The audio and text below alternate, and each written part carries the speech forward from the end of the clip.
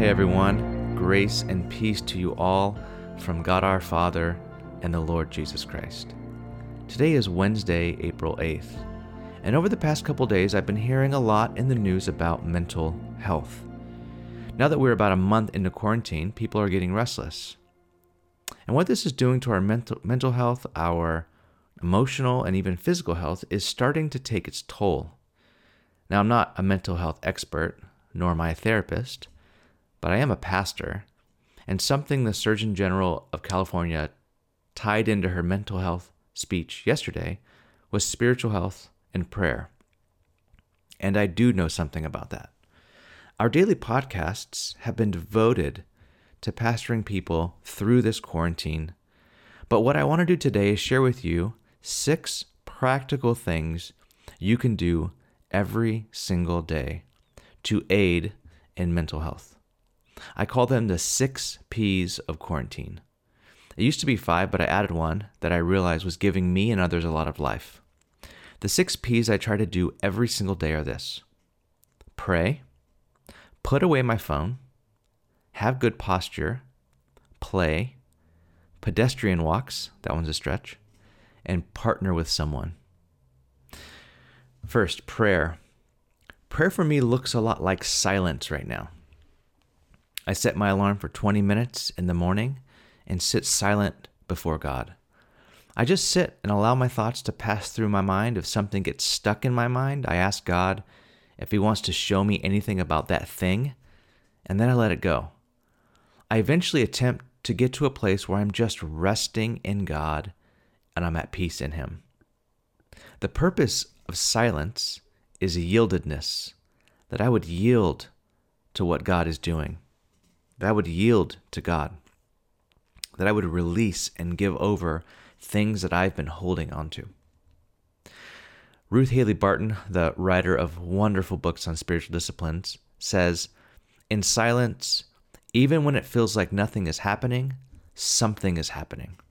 And that is exactly how it feels in silence. It feels like nothing is happening, but day after day, week after week, month after month of practicing silence, it is doing and has done something.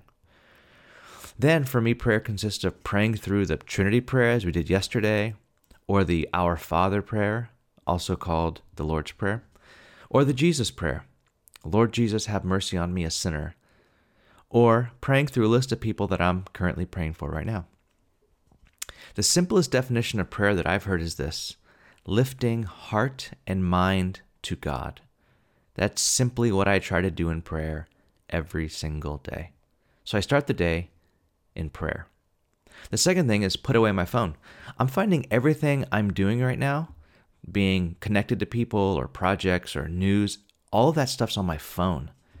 So just like I go home at the end of the day, or I should say, like I used to go home at the end of the day, to be home, to be with my family, to relax, to have dinner, I have to do the same thing with my phone. I have to literally walk away from it like I'm walking away from work.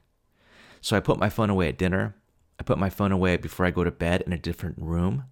I don't turn it on until after prayer in the morning. I put away my phone when I'm trying to do deep work or focal work, like write a sermon or study. I have to put away my phone. The next thing is posture. So I don't know about you, but I've been sitting all day long. Like I find that basically my job is now sitting. I think that's kind of where we're all at. And I find that I'm always in some stupid hunched over position without even being mindful that I'm in this position until my back hurts or my shoulders hurt or something.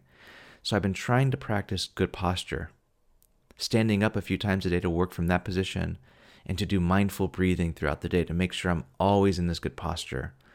Our bodies often carry a lot of unhealth, and I find that practicing good posture is an exercise that's good for my mind and my body. Next thing is play. Every single day I try throughout the day to play. I take breaks in my day to go upstairs and play with my daughter Juniper. Even if I get just 10 minutes of play, it's worth it. Or since I love golf, I will putt in my office. I'll get my putter out and I'll just putt. Or if Ash isn't looking, I'll chip some balls around the house. Chipping is like with a wedge and anyway, it doesn't matter.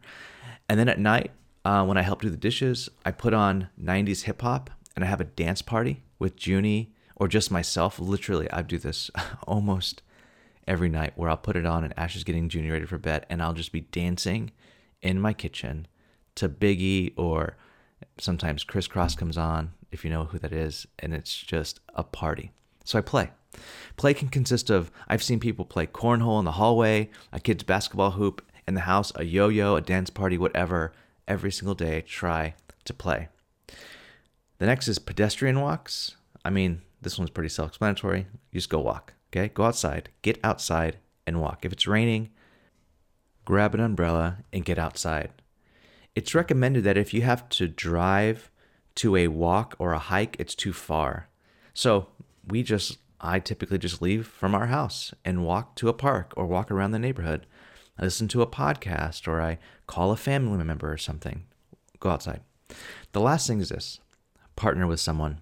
I added this because I'm finding that I do this, and I've seen other people who've been doing this get a lot of mental, spiritual, emotional health from this.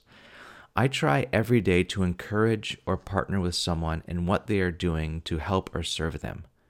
I found friends who are out of work right now because they worked in the service industry or in the hospitality space. When they turn their attention to get involved with something or someone, they come alive again. This one I think is important. What can you do today to partner with someone and what someone else is doing to encourage them or to help them, to get behind them and say, I want to throw in my expertise, my time, my energy towards this to help you today. So that's it. The 6 P's of quarantine. I go through all these like a checklist every single day, and it has helped me organize my days and has fought away most times the funk of quarantine fever, not to be confused with COVID fever. Peace and health be with you today.